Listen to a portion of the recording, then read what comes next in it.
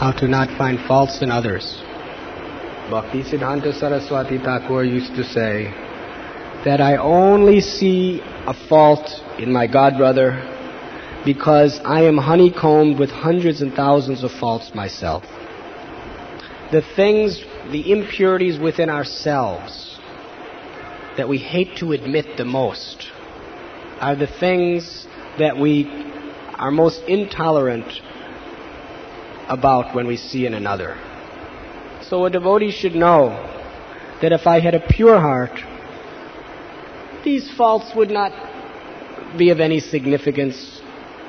If I had a pure heart, I would see the shining light of the soul within this person.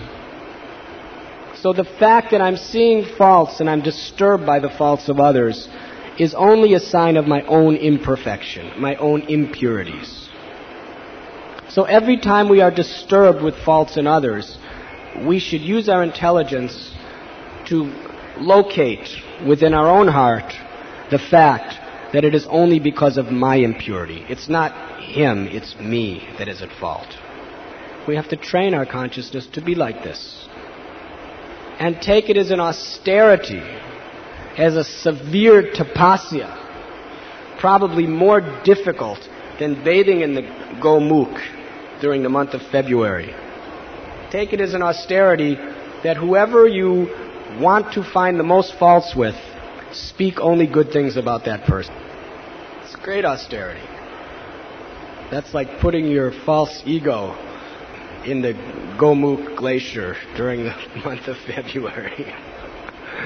And putting your false ego in that predicament is much more painful than putting your body. So if we are actually sincere, we should use our intelligence. Krishna says, conquer the lower self with the higher self. The higher self is your good intelligence given by God and the Guru. And your lower self is your mind and senses acting whimsically according to their preference. So by engaging our mind more and more and more in hearing the glories of the Lord and His devotees, we lose our taste for finding faults in others. So we have to occupy our minds more and more in positive glorification and refrain from finding faults in others. See the fault in yourself. See whatever fault in another as simply a mirror reflection of your own impurities. When you look in the mirror and you see a defect in your body, do you blame the mirror? Do you criticize the mirror? Or do you understand there's something wrong with me? Which one? If you have a big boil on your head and you look in the mirror, what do? Do you start criticizing the mirror? Or do you realize, my God, I better start doing something about my head? I have an infection, I better treat it. This is exactly how we should see. When we see a fault in other, rather than blaming the mirror reflection, we should think, my God, what fault there must be in me? I better treat it very carefully. Use your intelligence to see life like that. And glorify that devotee. And glorify Krishna.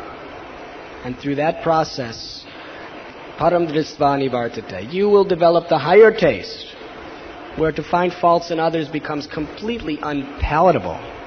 In fact, when you do accidentally slip, you won't feel pleasure, you won't feel fulfillment like a materialist. You'll feel guilty, you'll feel filthy, dirty. My God, what have I done? And every time you glorify yourself, you'll feel totally filthy, dirty before God. You'll think, my God, what have I done? This is horrible. This is natural because you're experiencing the higher taste. Even when you do indulge in the lower taste, it tastes horrible. It has a terrible after effect. This is how we will develop through this process. Of course, if you are a manager and you see a particular fault in a devotee, but it is not because you are envious, and with compassion you're seeing the good qualities of that person, but you want to see him advance in Krishna consciousness, then sometimes you have to point out the fault in that person for his own spiritual welfare.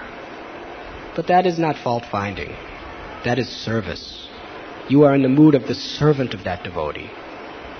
you are considering that person your Prabhu.